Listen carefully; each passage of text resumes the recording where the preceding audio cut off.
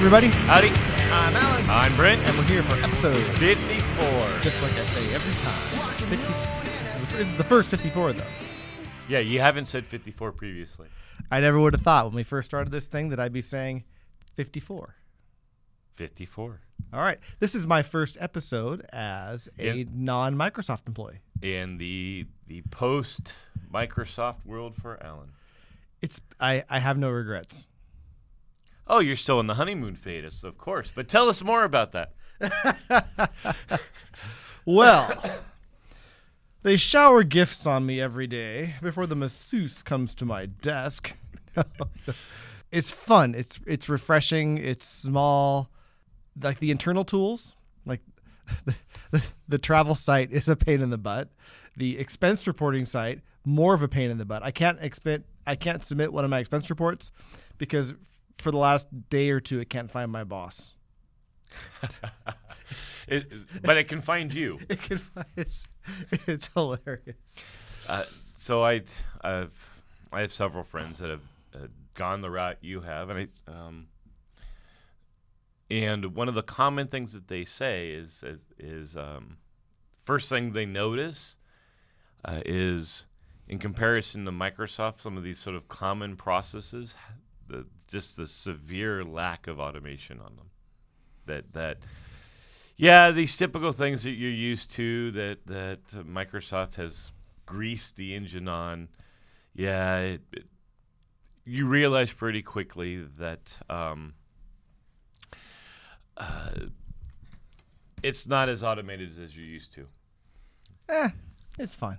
Yeah, and that's like they say the same thing. And the other thing is if for some reason you have the interest, right? It's you know what to do. You've already seen a lot of these processes function in a way where people just move on and live with it and don't complain. So let me give you some examples. I have so many examples, not sure where to start. When people ask me about it, the adjective that comes to mind most often is just refreshing. It's refreshing. There's a complete lack of bureaucracy. Just do what you need to do and don't piss people off. Don't piss people off. It's don't be a dick.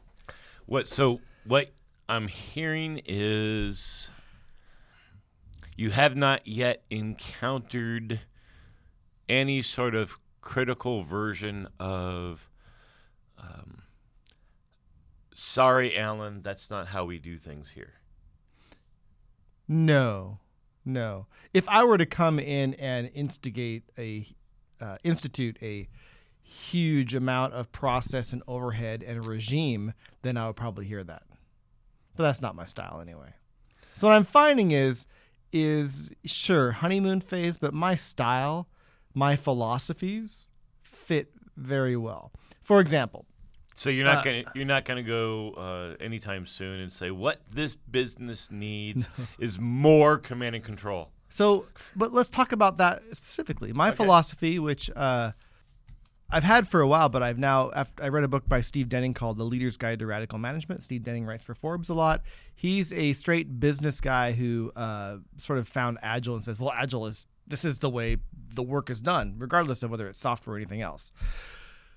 But one of his principles is give people a framework they can work in and then get out of their way, which is sort of the opposite of command and control in a very sort of agile way of doing things. But tell me how you would implement a command and control structure or any sort of micromanagement. Let me give you the context of my team. My team is just shy of 30 people in 7 countries.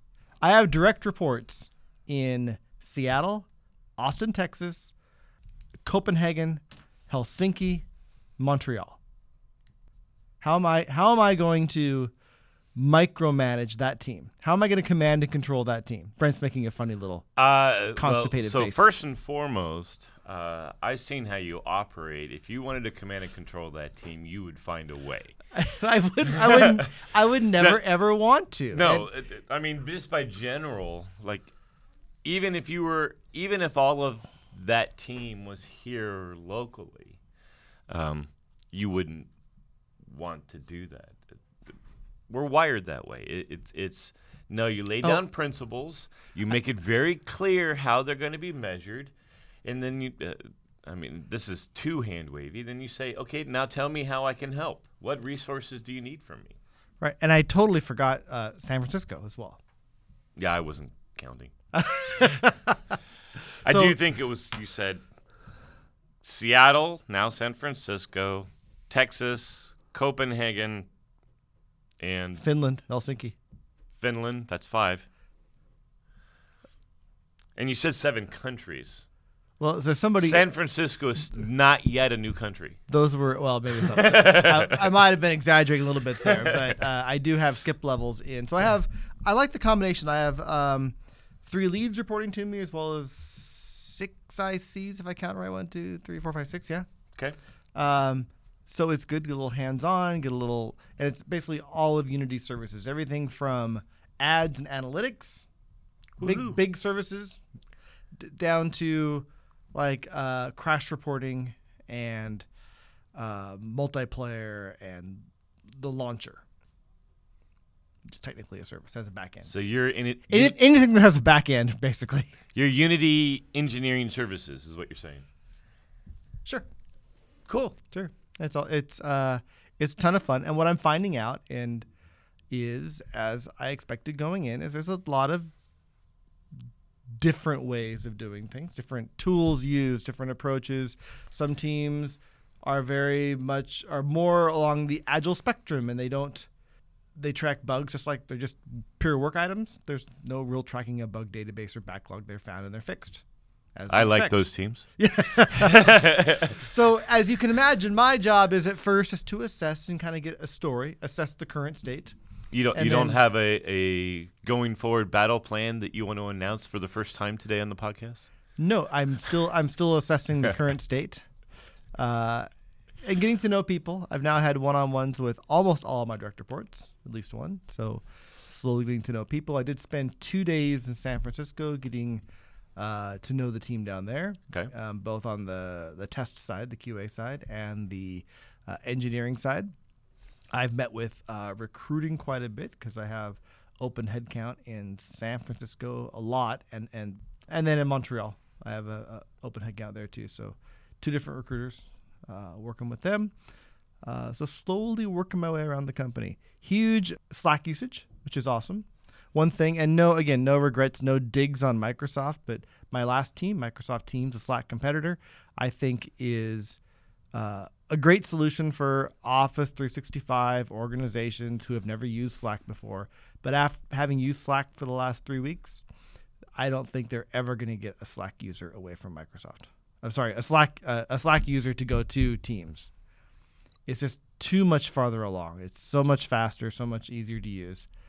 But anyway, we have basically all conversations. It seems like Slack. their strategy is to go after the enterprise, which is a common strategy here. And to be clear, I think that's a good strategy. When you have a new product, you can go right after the competitor and try and steal their customers. Very difficult. Or go after the market that hasn't been claimed yet.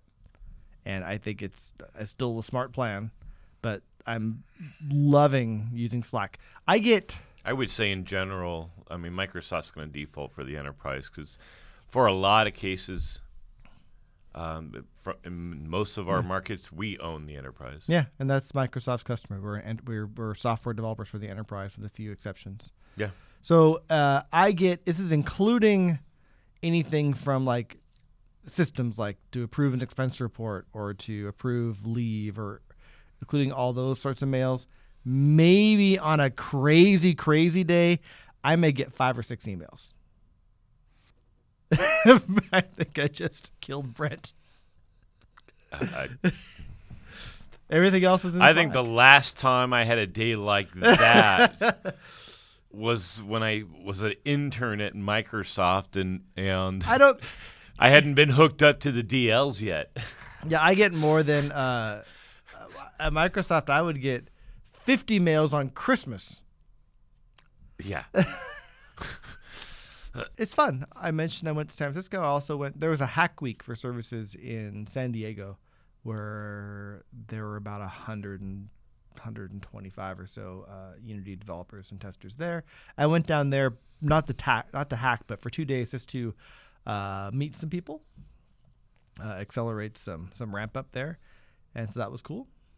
Hey, so actually, I do have a question for you. Oh. Do you have a sense yet of what your job is going to be to add value to the business? Yeah, you do.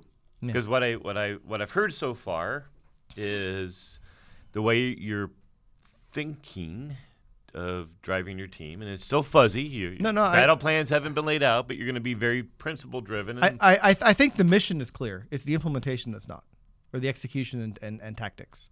Okay, what's your mission? The mission is to, I haven't put it into words yet. It's a bit in my head, but it's to do awesome shit. No. It's about, and let me talk about it. We can figure out what the name is later. Okay. But the mission is definitely build Unity service testing culture, or build or establish. Let me talk about it backwards. Something quality culture.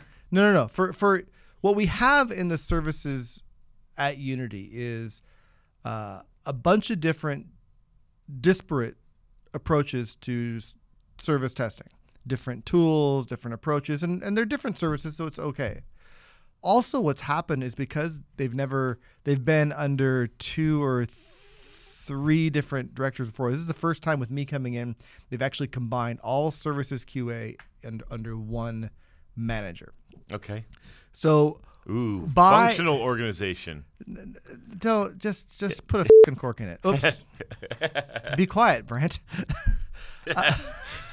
Gee whiz, Brent. You're interrupting my flow. What I'm doing in establishing sort of the current state of learning what everybody's doing, learning how each of the services is tested, is from that I'll be able to build sort of a plan on what are the areas where it makes sense to consolidate, what are the areas where I think it's fine and I need to defend. For example, if there may be someone old school says you have to have a bug database and track these things. I say, well, actually, I can point out how it's actually okay to not have it if you're fixing all the bugs as you find them. So choosing where to defend, where to consolidate, and kind of establishing that shared vision for that team does 2 things. One, it gets some consistency and efficiency in how Unity tests services, which is great. That's sort of the tactical goal. But It helps build the services QA team, which they haven't felt like a team. They felt like there's no camaraderie team. And again, they're spread across 7 different locations. But at the same time, I'm building that team, sort of the culture of Allen, the culture of. You're trying to build a team culture, right? You have a bunch of people organized underneath you, but that's far different from a team. And because I believe that one thing that isn't happening, I'm huge on talking about ideas and learning, and great ideas come from other ideas merging together. They don't have that sharing culture on like, oh, here, I found like there's, for example, 3 different you have products. 7 teams and there's 18 test harnesses. No, it's not test harnesses as much as, oh, we use this because this, and we use this because this, and they're not really like, oh, how about if we mix that chocolate and that peanut butter and make a damn good little Reese's peanut butter cup over here. I think because they're not connected and talking with each other, that sharing isn't happening. They're focused a lot on need to solve the problem for my team. So the world that you're talking about sounds like a bunch of very siloed, specific, probably organically built tooling that has proven itself. And no, because they're a modern company who's aren't so stupid they build all their own tools. They use they use open source tools, common tools, but they don't know that each other, oh, hey, you're using that, I'm using that too. I had no idea.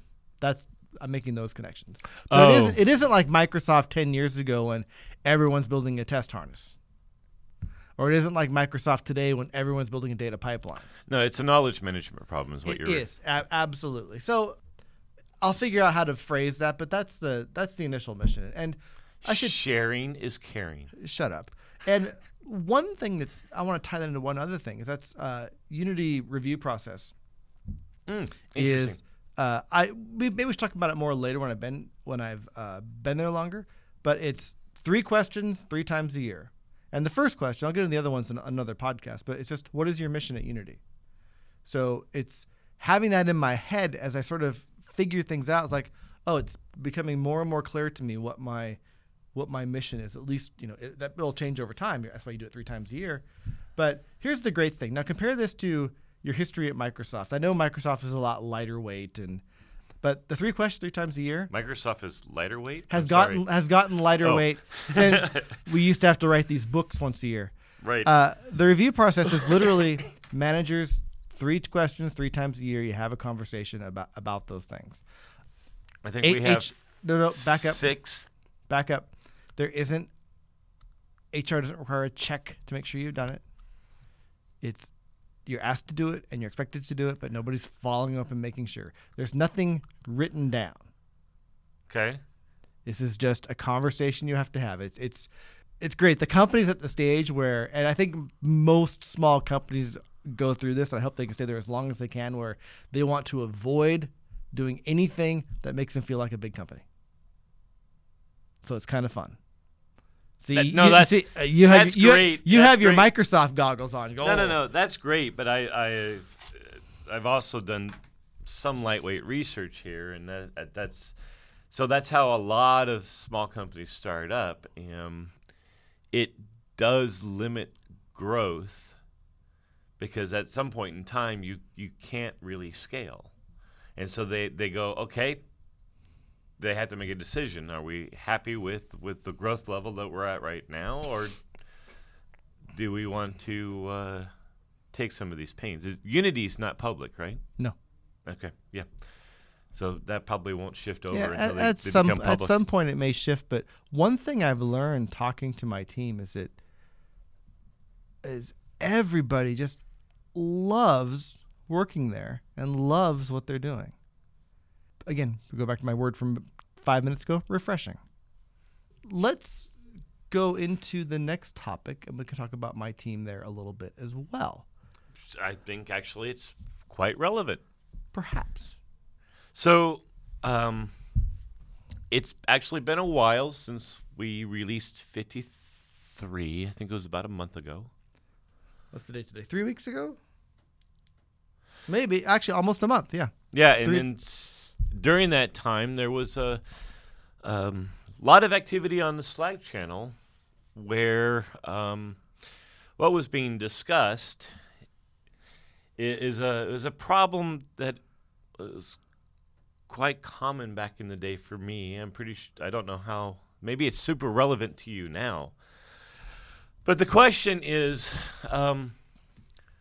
if you are a leader of a pure QA team, what are the goals of your team?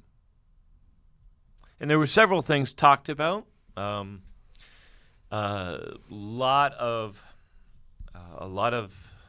the discussion was, this was common back in the day for me, where people would propose KPI, and testers, one of the things that testers are really good at is knocking holes in everything. So that's one of the things I observed on the Slack channel was essentially, hey, code coverage, that's a goal, right? No, it's not a goal. Code coverage is a wonderful tool and a horrible metric. Yeah. That's my standard line there. Great for finding where you may have missed testing, but shooting for a target will always generate the wrong behavior. Hindsight 2020 for me, so before I sort of start monologuing on my opinion on here, what do you think of this topic as it perhaps relates to you? Well, you've spoken about it very abstractly. Yeah. So the question is, what's the role of what QA are the goals of a QA team? And to make it tighter, so assume that it's a pure QA team that's perhaps partnering with the dev team. What are the goals of that QA team that might be independent from the goals of the dev team? Well, I'm not and listen before you jump in here. I remain not a fan of a dedicated QA team. So one thing I didn't mention about Unity, I think this is very, very common in the industry. So Microsoft is not. Microsoft's on their combined engineering thing where unified engineering thing. I call it, because you and I call it unified. They call it combined. But if we do it loud enough, we can fix this. We'll get rid of the testers and the developer. We've talked about it a bunch of times. I'll slam some tequila later in honor of this. We also talked a lot about my role on the Teams team, my last team at Microsoft, where I was the quality guy to kind of make sure that the developers were doing what they were supposed to be doing. Mm-hmm. And that included making sure the tools were in place, coaching, whatever was needed to make sure we were getting enough testing activity to happen, plus some vendors doing some manual testing. The idea of the dedicated QA team, and I'm thinking of the team that gets software at the end like we used to, or even we were on the team from the beginning, but we got something here, test this before, way too late. Even if it was 1 month into the product cycle, the thing we got was way too late. We should have been involved earlier. So that's sort of... And you did as well, but spent almost half of maybe longer of my QA career fighting that. Yeah. So, right? Because it's a constant fight getting those dev or getting those PM to involve QA at the beginning. Yeah. Right? So that model sort of worked, and it worked. And remember, I had some of my vendors involved in stand-up and some of the key feature areas to make sure they were involved early. Right. The way Unity are structured, which is very similar to how many organizations doing agile software development function, is every one of my across my 28, 29 person org is embedded in a development team.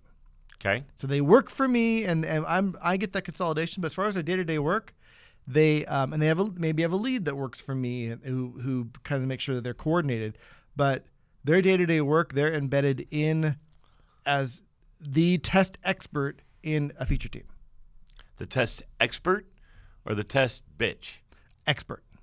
Okay, that's fantastic. I have great conversations with product owners already, our POs, okay, about, like, I had this guy Andy came to me this week, said, so. Oh, you're not Monday? Supposed to mention names.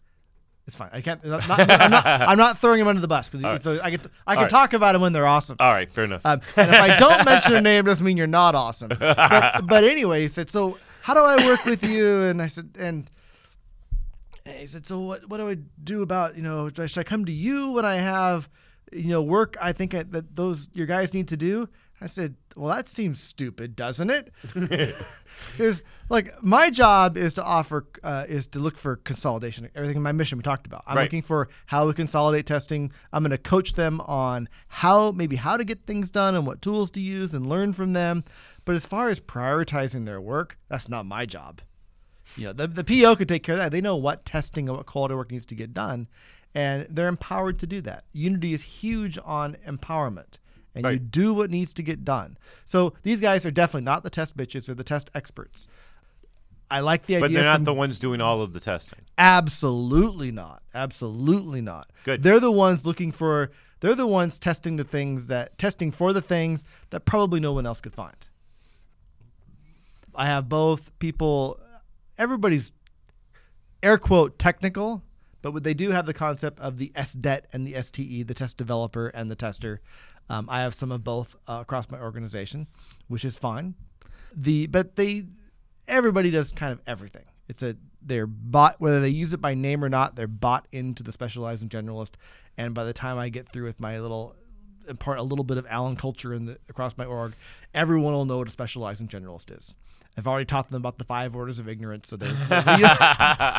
there's some bits of my tool bag that came out naturally. Yeah. So anyway, they're embedded in these teams across the org. That, by the way, is one of my favorite parts of joining the new team, is starting all over on your series of, these are the speeches I use every time. So anyway, I mentioned embedded in the teams. I like the idea from Google of experts, not just in testing, but in improving developer productivity. So I kind of expect them, again, everyone's different. I'm getting used to the team, but for the most part, they sort of get the necessity for efficiency. Are there better ways to do this? Are there ways? So when I poke and think, here's something you could do, in most cases, they've already done it. So it's there's a back-end service for cloud build. If you build a Unity app. Oh, by the way, and I've built I'm working on a game. I have a little shooter I'm building in Unity. It's interesting writing a game. I don't know if you've ever written a game before, but long time ago. I spend more time in the editor working with physics and lighting than I do actually writing the code, just to try and make it look right. So it's an interesting little shift for me in my software development. What kind of shooter are you building? Is Just it like an FPS? No, like a Galaga type game. It's based on one of the demos. Oh, gotcha. But anyway, but I'm using all of the services I can with this thing to get used to how they integrate. So each of these services has a entry point in the editor. I was going somewhere with this. Oh, and then there's this cloud build thing. So I can choose to build my my project in the cloud, which is pretty cool. And I can target any one of Unity's zillion, 30-ish targets. I can build for Xbox or for Samsung TV or for Windows or for Android or whatever. And then there's all these different versions of Unities and things. I thought, well, how do you handle the combination exploration of this? And they know about combinatorial testing, and they have some stuff to go directly on the back end, beat out, make sure all these things continue to work all the time. So it's and sure enough, the builds have, again, my project's pretty simple now, but they've worked out great. A little bit of a tangent there. Let's reel it back in. Neat story, Alan. Hey, what are the goals of a QA team? I think they're buried in that story. I think the goals are to, and I don't want to fall back on Jim Moore's The Remainder, but no. It's not entirely it. It's not being the test pitch. It's finding. I will kick you in the shins on the podcast, and you'll miss I hear that, and you'll miss my shin and hit something more important. Goals of the QA team are to increase developer productivity, identify risk. Let me just stop there. I like the idea of the Chicken Little, part Eeyore. Okay. It'll never work. The sky is falling. I don't. Like, I do like the thinking behind the people with that, but I find it's great to think that way. Don't communicate that way. Oh, I agree. I agree. There's one other thing that I heard based on what you're discussing. Like, so right now, I absolutely adore your model. Aww. But the one thing I think that is an opportunity here is for you to also put in a some form of sticky obligation for your guys to proactively communicate and share, because I think you do run so empowered local teams is fantastic, but that if without any sort of thing to balance it, right, they're going to become siloed, and this knowledge management problem that you're going to have is just continue or get worse. One of the things I think you should consider is, and it's fuzzy in my head, so I don't have something concrete for you, but what are actually the useful things that aren't going to start a bureaucracy engine that you could tell these guys, hey, useful solutions that can be shared across, I want you to feel morally obligated to think about those generalized patterns and contributing to a solution. Because I think one of the things, as every team is focused on that, you're going to be the guy that goes, oh, you have that problem? Hey, my team that's 1,200 miles away from you actually just solved that. So then you become a knowledge command and control So bottleneck. I think we just a minute ago we talked about learning from each other as part of that. But let me take a moment back and talk about not my mission, but Unity's mission. 3 principles. Now let's see if I can remember them. Democratize development. Okay. Solve hard problems. Okay. Enable developer success. Everyone at the company lives those principles. Okay. It's about sharing and enabling others, picking, not just solving the hard problems, but picking the right hard problems to solve, which is very much reflective of what you were talking about. It's like, yes, people are expected to identify and solve and share the hard problems. And then I think one that fits QA more than, and again, I'm getting used to calling it QA. They call it QA at Unity, but we call it the test, and I don't care. I don't either. Actually, I do care. We talk about engineer. When we talk about enabling developer success, it's enabling our end users or developers. We want, okay. And from working on Xbox is primary customer is not the end user, actually, it's developer making those games. The easier we make it for developers to make games that make them money. So money in Unity. What do you call money at Unity? Money.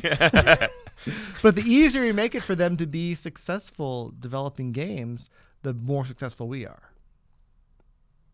Right. So anyway, but rewinding again, backing up. Yes, absolutely agree with you. That is definitely a goal. I want the team to solve hard problems that are hard problems that maybe other parts of the team haven't recognized yet and be able to benefit from that. Yet it reminds me, there is an agile model. I'm forgetting the name of the company that published this. So not only do they have I don't know if you guys are calling them scrum teams or whatever, but we'll call them little agile teams that are working together towards a common goal. But they've also created a secondary series of these teams where we talk about specializing generalists, generalizing specialists, but this is specifically targeting around getting specializations in a community on a weekly basis, and getting them to work towards a common secondary goal, whatever they invent, right? But I actually thought that was when I first read it, I'm like, really, this is going to be massive overhead. But I think once that rolls and you make it very clear, no, you're really on, and strike the balance of the fact that you're telling them to be on 2 active teams, which is generally frowned on. But one is depth and one is breadth, and this breadth one is if you do it right, then knowledge correctly and naturally starts bubbling out. Yeah, that's a good idea. I'm even forgetting. They don't call it squads. There's this wacky terminology. It doesn't need a name, and I think that's important. Also, this is part of building. I think we'll have to do things like that to build sort of the services team, even though everyone's embedded elsewhere. Already, based on a conversation I've had with one of my leads, they are going to put together. They're going to take their team offline not offline, but take a couple days with them and sort of go through a little workshop on just among themselves trying to identify the current state and where they want to go, which is great. Helps me out, and they've sort of taken it on themselves to do that, which is great. I think there's going to be many opportunities to do things like that. It's honeymoon phase, but so far it's just, I haven't met a person that, like, everyone from super, I don't call them senior because it feels, organizationally it feels very flat, which is good. And where there's hierarchy, it with what you describe on how empowerment actually, empowerment is an action, not a management buzzword. it's going to feel even flatter, right? Because part of the thing that you're essentially saying, unlike let's say at your former company, where Oh my God! Yeah, I've thought about. one of the expectations would be, so your role here, if you were to go into a role like this, you're going to be expected to every week join, I don't know, 5, 6, 7 status meetings where you have to represent the progress of your whole entire organization. And I don't get the sense that you're going to have that requirement. No, it's about sharing and learning. No. But I think, hierarchy, I didn't realize it till I left at Microsoft, how huge it was. It's like you sometimes you couldn't even email someone based on their title. Like, oh, I'm too junior to go directly to them. Yeah. That just doesn't exist. And again, part of a small company too. If you're a company of 1,400 people with 400 engineers. Yeah, but we've both been in teams that, I've been in teams that are smaller than that, and sort of that the rule that you're talking about persists. Oh no, don't waste his time. Yeah. Oh, I had someone who worked for me who talked to my skip level directly, and I got shit for it. You did? Yeah, because my manager came to me and said, Why is this guy coming to me? Hey, Ian went and talked to Tom directly. That if he has stuff he needs to talk about, that should come to you or to me. You can't go up that many levels of hierarchy directly. You know what? Yeah, I know you made up the names, so maybe I'll talk to you after the podcast. But stuff like that just ticks me off, because that is a dude who is trying to do PR control. Yeah. All right. Did I answer your question eventually? We don't have direct yes or no answers here. No. A/B testing. So in terms of what are the goals of a QA team? My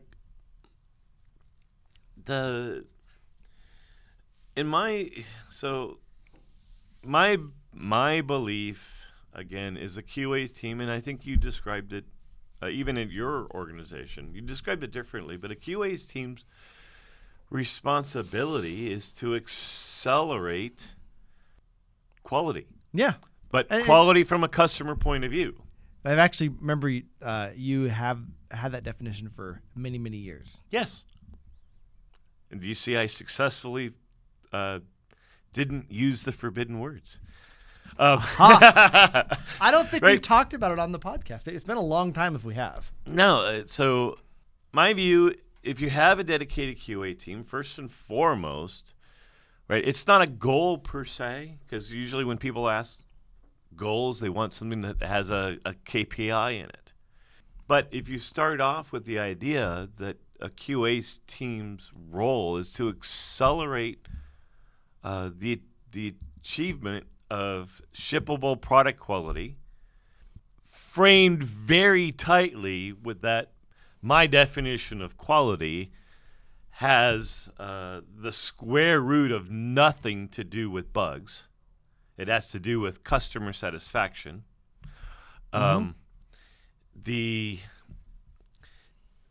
you can take the context of your current team and break it down. It is very context sensitive, in my experience, right? I do not like goals of, I will automate all things. The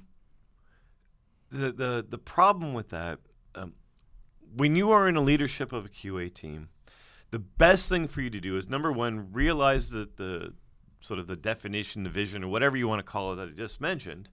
Then take the business KPIs that your executives care about. What are the needles they're trying to move? And then convert your goals, something that leverages the skill set of your team, but says, hey, you know what? I'm going to take ownership of knocking down 3% of whatever this business KPI you're caring about by using my team's assets. Sure. Right? And in my view, there's 3 general things. Business value. Now, if you're in Q18, business value is going to be whatever you're doing to measure customer satisfaction around your product. That's QA's secret sauce. We're good at customer satisfaction, but drive it not from theory. Second, calendar time. Calendar time, once you've lost it, you can't get it back. You can't hire more months in the year to scale up. Calendar time is a critical resource, particularly in this services agile world. And then probably the easiest one, but also, well, depending on the organization, it might not be as valuable as the prior two, and that's engineering time. Much like what you're talking about, you want to improve developer productivity. Which is actually quite close to accelerating quality. Well, actually, I take that back. Because when you were telling the story, the word developer is overloaded, because the developer is not only your Unity's customer, that's the class of people, they're game developers, or right. But they're actually a title within Unity. Sure. So when I first heard, when you half hour ago when you were talking about developer productivity, I was assuming it was the in-house developers, not your customer set. Maybe I interpreted entirely wrong. Actually, when I was talking about developer productivity, in that case, I was talking about in-house developers. Right. To be clear. Yeah. So that's sort of the engineering time. If QA can eliminate waste on that front, I'm not a big fan of targeting efficiency first. I'd rather target productivity. But as part of that, if QA can eliminate waste, then that results in a shorter calendar time, which results in a happier customer. Efficiency will result in shorter calendar time. Efficiency won't. Productivity will. Efficiency is about reducing. Well, generally, my definition of efficiency is about reducing time wasted. Right, time. But there is another pivot, and I agree.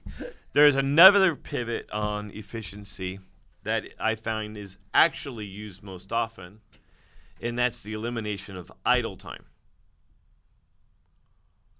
And I don't want to go into it today. We don't have enough time, but the studies have shown that if you want to move fast,